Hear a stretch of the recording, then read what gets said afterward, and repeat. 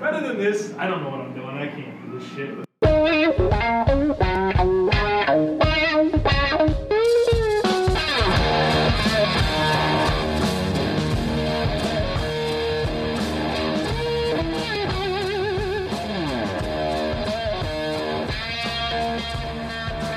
What's better than this, guys? Speaking Dudes here on the Draft Dudes podcast, presented by Locked On.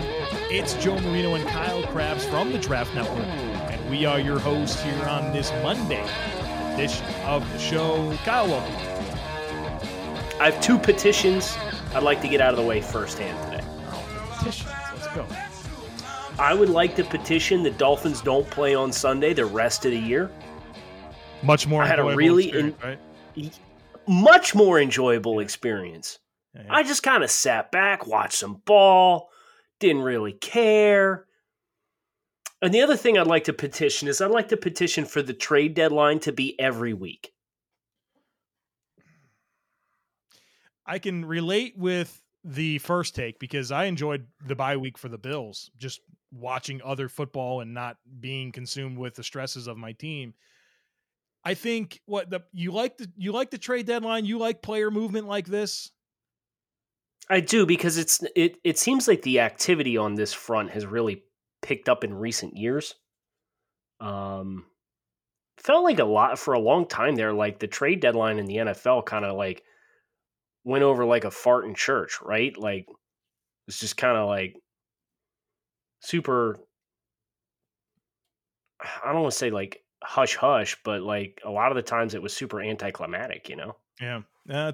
We have modern GMs now that are more willing to make moves. And I don't know, it's always interesting. It's especially with the two deals today so far, the Kenyon Drake deal, the Leonard Williams deal. We had two deals, both involving non-contenders for the playoffs for pending free agents. It's interesting to me that they would part with draft capital for that. I don't know. I mean, Leonard Williams is a good player. They had a Giants certainly aren't thin at defensive line. Better extend him. You know, it's interesting to me. Well, I think the Giants deal makes a lot less sense than the Cardinals deal. And the reason why I think the Cardinals deal makes sense is because they have David Johnson banged up. They now have Chase Edmonds banged up with a hamstring after blowing up the week prior against the Giants. So the Cardinals are kind of in a position where they have a rookie quarterback and a rookie head coach. And the best thing that they can do, in my opinion, is to make sure they get all of these snaps for Kyler this year to be as productive and fruitful as possible. So if that means you give away a lottery ticket that might turn into a 5th-round pick to make sure that Kyler's got the best support cast around him when he's at his most pliable and moldable as a player, I think that's valuable, even if Drake walks in free agency. That's a good point. Yeah, you want to make sure you're giving him the best opportunity to develop and show what he can do and make sure that the pieces around him give him that chance. And he's already got a bad offensive line. So you get a veteran at the backfield, which is important because there's something to be said for experience in pass pro, reliability, catching the football, and of course running the ball well. And that's something Kenyon Drake does. And that's a good point. That's a really good point. Except running the ball well. Well, he has been able to. Is it a better offensive line in Arizona than Miami? No, and see, that's the thing. Mark Walton's averaging 1 extra yard per carry so far this season behind the same offensive line than what Drake is. Yeah. Drake's vision is a problem, in my opinion. But he's really good in pass pro when he wants to be. He's going to be motivated. He's really good catching the ball out of the backfield. And if you give him, I think he'd be better off with some outside rushing concepts, or if you just tell him to hit a gap. You can get more out of him than what Miami got out of him. Kyle, what do you think the biggest storyline coming out of the weekend of football was? I got something, and I don't think it's close. You talk about the Bosa brothers? The who? The Bosa brothers? I guess kind of close. To me, it's the Ohio State Buckeyes. I mean, going out, statement win. They're 8-0, 38-7 over Wisconsin. They're steamrolling everyone. I mean, the best defense in college football, top 5 offense. But J.K. Dobbins, in a game where he was matched up against, not on the same field at the same time, but measured certainly against Jonathan Taylor. I think J.K. Dobbins proved he might be the best running back in the Big Ten. 20 carries, 163 yards, 2 touchdowns, added 58 receiving yards on 3 receptions. John Taylor had 20 rushes for 52 yards. Those guys are going in completely opposite directions at this point in the season in terms of they both started pretty hot. Taylor's been the one that's fizzled out, and Dobbins, against the same defenses for the most part, is way outperforming him. And then number 2 on the other side of the football, Chase Young, best player in the nation. I mean, this team, I'm excited about it, and they're a lot more likable. Now that Urban's gone, I can like Ohio State. So I'm all in. They keep making me money on my bookie, and I think this is the best team in college football. Justin Fields is really fun to watch kind of come into his own. He really scrapped there in the first half against Wisconsin. But I agree with you as far as the Dobbins and Taylor dynamic. Taylor's legs looked heavy to me. Yeah. He does not look like he's got the same kind of spring and juice in his step as what he did at the beginning of the year. And obviously, the concern here is, well, Wisconsin's going to run this dude into the ground with like 900 carries in 3 years. So if he's somebody that, in order to preserve the life in his legs and get, maybe into a second contract with him comfortably, do you need to use him with somebody else in your backfield? And if you have to do that, then how do you value him? Because Taylor's a great back. Mm-hmm. Taylor, from a pure physical tools perspective, size, height, weight, speed, explosion, change of direction skill, all that. One of the 2 best talents physically in the NFL draft in 2020. But the durability, the usage, the longevity, the positional value, that's where it gets really complicated. And, Dobbins doesn't have a lot of those problems. This is kind of the first year he's become, quote unquote, the guy in the backfield, sharing the load with Mike Weber for his first 2 years at Ohio State. And then even back to his freshman year when JT Barrett was still a quarterback, took a lot of the load. I believe Barrett had over 100 rushes that season. So I think there are several bits of J.K. Dobbins' draft resume in which he has the edge, even if he's not quite the same caliber of athlete or quite as dynamic in the open field. He's still going to hit plenty of home runs because, especially in an offense like the one in Ohio State where they can stretch you out and space you, and Wisconsin does not give you that to that umph degree. And with the way the NFL's trending, I think Dobbins is a really friendly projection. I don't want to spend too much time on this, but KJ Hill misplayed at least 2 passes, in my opinion. Yes. The long one in the end zone. Take your gloves off, brother. Well, that one was just bad tracking. And then the other one was that outbreaking pattern towards the sideline that I thought he would catch. And I think we're learning pretty quickly here that Chris Olave is the best receiver on Ohio State, and KJ Hill maybe has some warts to him. Oh, yeah. I think my biggest takeaway from the weekend, regardless of college or pro, is I'm just really disheartened by the J.J. Watt injury. That sucks. Torn pec. His season is over. He's going to undergo surgery to repair torn pec this week. Will not play. And JJ was really good last year, right? In his first full season back. Yep. And then there were points this season where JJ looked like 2014 JJ. 2013. Like the unstoppable force on the AFC side, the AFC's equivalent of Aaron Donald, is just a presence that will wreck your game plans. And it sucks because he is, I don't want to say he's running out of time, but his physical prime, he's at the tail end of his physical prime, and his body's starting to betray him. And that's nothing new relative to the last couple of years with the back issue that he had and then the leg. But I just hope we get to see at least another full season of J.J. Watt at 100% because he's so good when he's healthy. It's big subtraction, right? I know Charles Omenihu stepped up. DJ Reader's a nice player, but you go into the year thinking you're going to have Clowney and Watt, and before the season's halfway over, you don't have either one of those guys. I know Deshaun Watson's so special, right? That play, the getting kicked in the eye. And what the hell's going on there, man? He got kicked in the eye. I mean, special players just have ways about them where things like that just happen. And when he was kind of like face planted into the ground after the touchdown, I'm like, oh no, what was it? I was sort of relieved it was just an eye, but I want to know what that puppy looks like today, man. He probably is not able to open his left eye right now. Touchdown, Probably pass, not. game-winning touchdown. Are you kidding me? Unbelievable. Big game in the AFC playoff picture, though, right? I mean, that was not. Now you look at the Raiders, who I think the Raiders and Jags are the 7 and 8 seed right now. They're both 4-4. Texans 5. No, Raiders are 3-4. Are you sure? Yes. The Raiders are 3-4. Yes, they are. Okay, they both have 4 losses. I think that's in my mind. That's what I was remembering. Yes. Yeah. So the Texans, the 6 seed, the Bills, the 5 seed, and then the other 2 teams have 4 losses that are next closest. So that was a big one there for tiebreaker purposes. You're thinking about that 5-6 seed in the AFC. We talked about that on Friday, though. Yeah. But the Raiders hung around a little bit more really... than I expected. Let's be honest.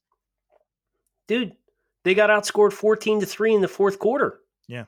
They were up 21-13. Yeah.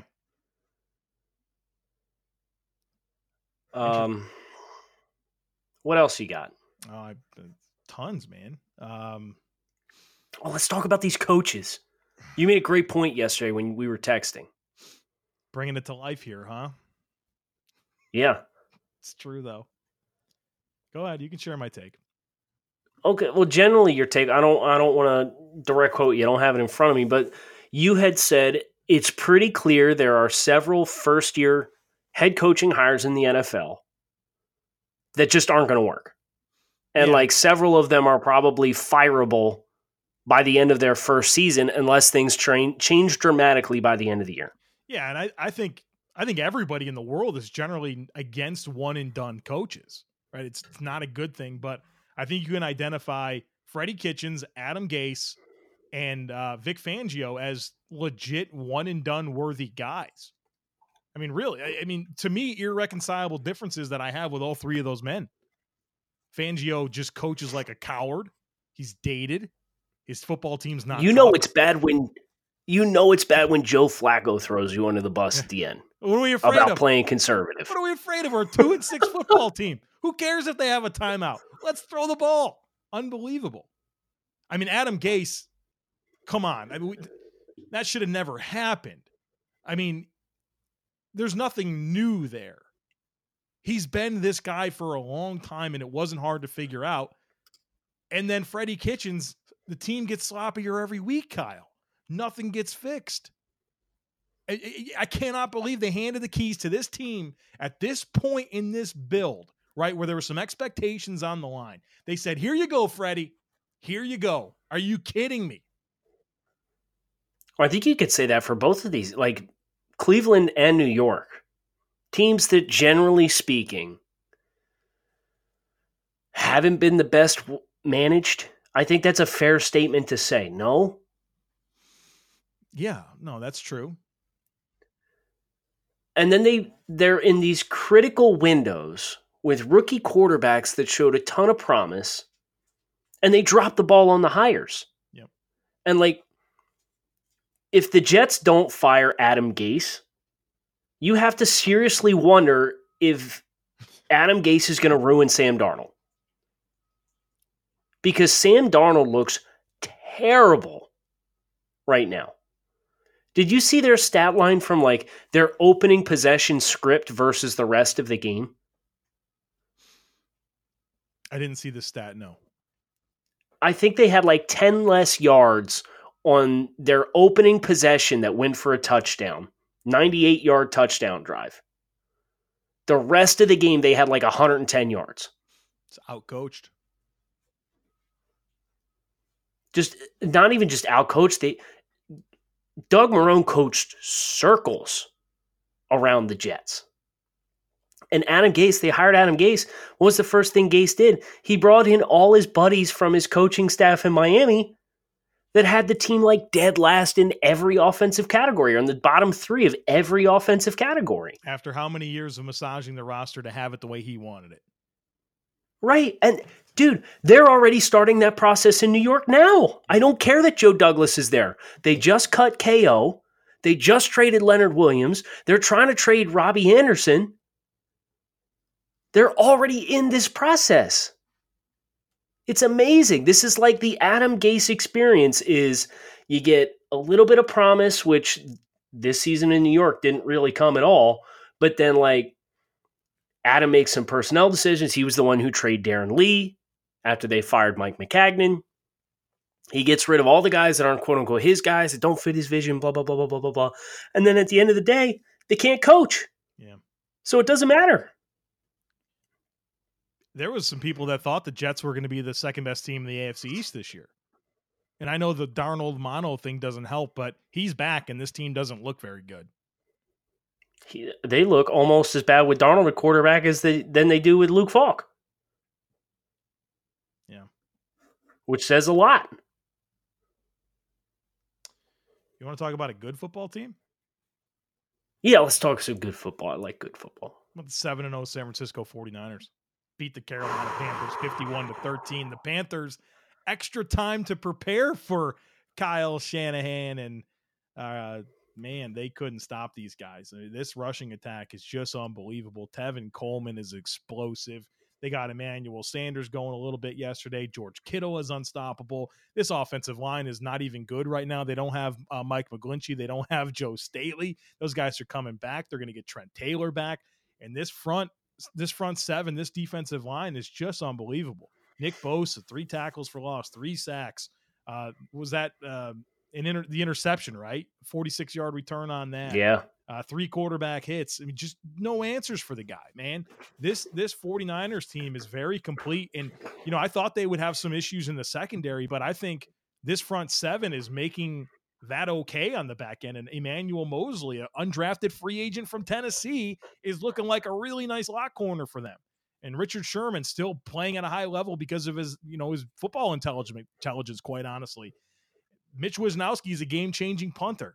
I mean, what this team's rolling, man. Now, I am interested to see, like, it feels like Shanahan's offense is extremely unique in the scope of the NFL. And now I will say that it's been part of the league for a while now. He's not a new thing. I'm just curious, when does the rest of the league start to adjust, and how does Shanny respond to that? I think that's going to be a fascinating storyline to monitor here as things move on, because it's watching the 49ers offense is unlike anything else in the NFL. Well, let me ask you this. From a coaching perspective, an X's and O's perspective, what's the counter to outside zone? Like, what are you going to do differently? Well, I mean, I think you going to walk both your safeties up and play cover 0 on guys? I might honestly, because I think you have to play man against their pass game, or else you're just going to get your wires are just going to stay crossed with how they manufacture some throws. I think you have to play man and live with that, and say, hey, if you want to beat me deep, then we just have to live with that. Because otherwise you're just going to get gashed all day with the other stuff. Million paper cuts, and they have explosive guys that can handle the football. Yeah, I mean, you look at San Francisco had 232 rushing yards. Yep.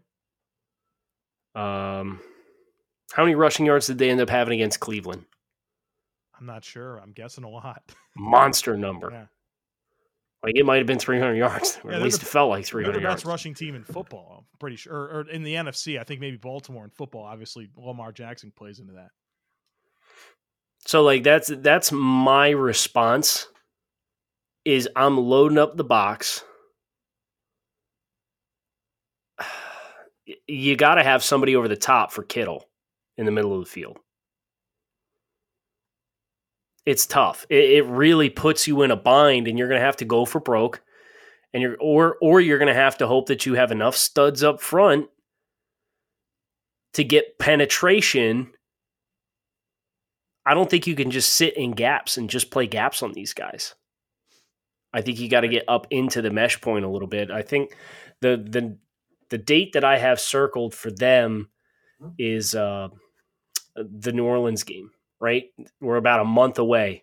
It's the first game for New Orleans in December. I think it's December 8th. It's in New Orleans. And New Orleans, feasibly, I think they play Atlanta twice. Tampa and Carolina, they like play 4 division games between now and then, and they should feasibly go out and win all those games. We could be looking at like 1 or 2 or 3 combined losses between those teams in December. I think what you need to stop the 49ers offense is the 49ers front seven. Right. Yeah. I don't know, man. It's really something. And, I think you probably need to find ways to be aggressive early, somehow build a lead, those types of things, and force them to be more aggressive and make Jimmy Garoppolo the reason, they're successful. Nobody's been able to do that. And team's rolling, man. 7 wins already. I mean, the dude, Shanny won 10 games his first 2 seasons, got 7 in 7 games in 2019. Can we put this shoe on the other foot real quick and talk about Carolina? Sure. So Carolina started the year 0-2. Yep. 2 games they arguably could have and should have won. Give me at least one. Then they go on a heater. At least one of them. Yeah. Then they go on a heater. They beat Arizona. They beat Houston. They beat Jacksonville. They beat Tampa. They are on the bye. They lose to San Francisco. What do you think this team's final record is? They'll beat the Titans, lose the Pack. I need to see how many more wins. They have 4 already. 5 Titans, 6 Falcons, 7 Redskins, 8 Falcons. They'll win one of those last 3, 9-7. You think so? Yeah. I mean, it could be 8-8 or 9-7. Yeah, they're going to be 8-8 or 9-7. They might lose those last 3. My general point is I don't think it's that out of the question that this team ends up seeing something similar to happen than what happened last year. They were 6-2, rolling, man. Right, and they'll end up being 5-3 if they beat Tennessee. Yeah, so it'll be 1 game. Then they got to go to Green Bay, to New Orleans, host the Seahawks, to Indianapolis, host the Saints. If they drop a game to Atlanta as a divisional game that they shouldn't drop, I don't think they'll have to worry about losing to Washington, but like, is that it for Ron Rivera if that's the case? If this team has a winning record at the midway point again and finishes the year with a losing record again, is that it for Ron? I said going into this season that it wasn't just Ron Rivera winning this year. It was proving to Dave Tepper that he can win consistently, because he's been every other year so far in Carolina. And you really get excited about some of the peaks of the team over his tenure. And I think he's a really good coach. And you guys have heard me talk about like the field of coaches that we're talking about is the next crop of head coaches I don't get super excited about. And so you need to really feel like you're going to upgrade there. But Dave Tepper, we know he's wired a little different. He's an aggressive guy. He's not going to want to sit on 8-9 wins a year. He's going to want to be an upper echelon team. He just bought the team. He's been as patient as I think he can to start. There's been some factors with injuries that have played into things, but I think if there, we said this several weeks ago, if there's a team, if he could make a run at a Lincoln Riley or something, like I think Dave Tepper he's not just going to hire Dave Tube to be the next head coach, right? Special teams coach for the Chiefs. It's going to be splashy. Poor Dave Tube. But you know what I mean? I think it was the right example for what I was trying to get at there. It's going to be splashy. Dave Tepper is a risk taker. He's not going to sit on 8-9 wins every year. And I'm not sure it's entirely Ron's fault, and I'm not entirely sure he deserves to get fired. But I don't think Tepper's going to sit on 8 or 9 wins. Right. 7 last year. So pressure's on a little bit. I think it's been on. And I don't know if I agree with it. That's where it's hard for me. If they would, honestly, Kyle, if they would have went 1-1 in those first 2 games, they got a realistic shot at 10 wins. Right? Probably. Put them at 5 right now. They can't beat Titans, Falcons twice, Redskins. That's 9, right? I mean, yeah, they can. And then find a way to beat the Colts or Seahawks or something, like win 1 game you're not supposed to.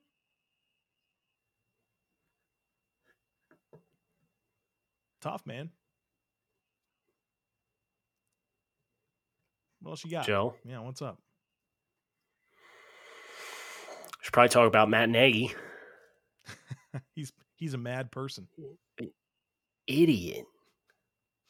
Is he losing you? What have I been saying? What have I been saying for 5 years now? What have you been saying for 5 years? Yeah. About the Bears? No. Slot About fade? playing for field goals. Oh, playing for field goals are for losers, yeah. Okay, then don't play for a 41-yard field goal when you guys haven't had a kicker make a meaningful kick in like 10 years. Hello? Baffling decision. Dave Montgomery got 27 carries for 135 yards in the tutty. Yeah, he looked pretty good. Trubisky looked better. He didn't look good, but he looked better.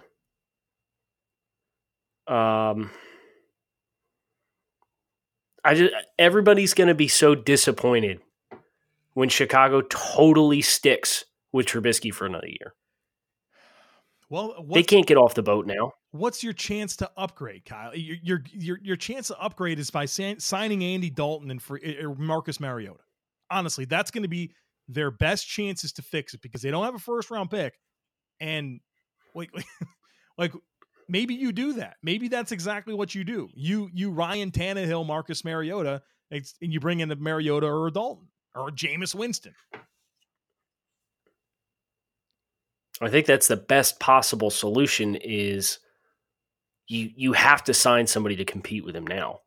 Because if you coddle him and you don't give him anybody to push him, he ain't going to get any better.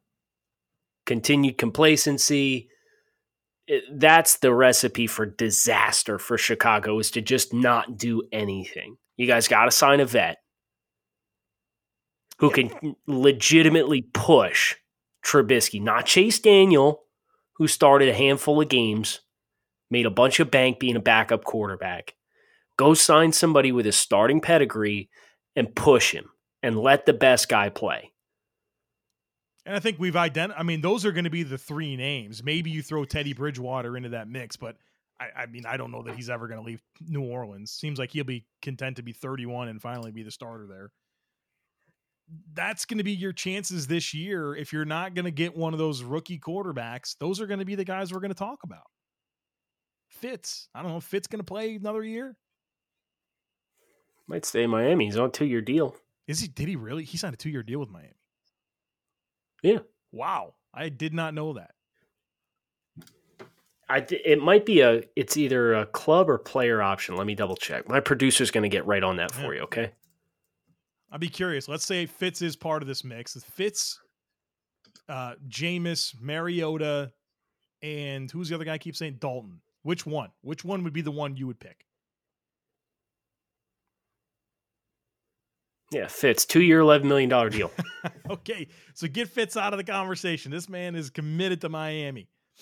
Well, Miami could cut him for $1.5 million dead cap next year if they wanted to cut him. I don't think they will. But I don't see any reason why you would. Right.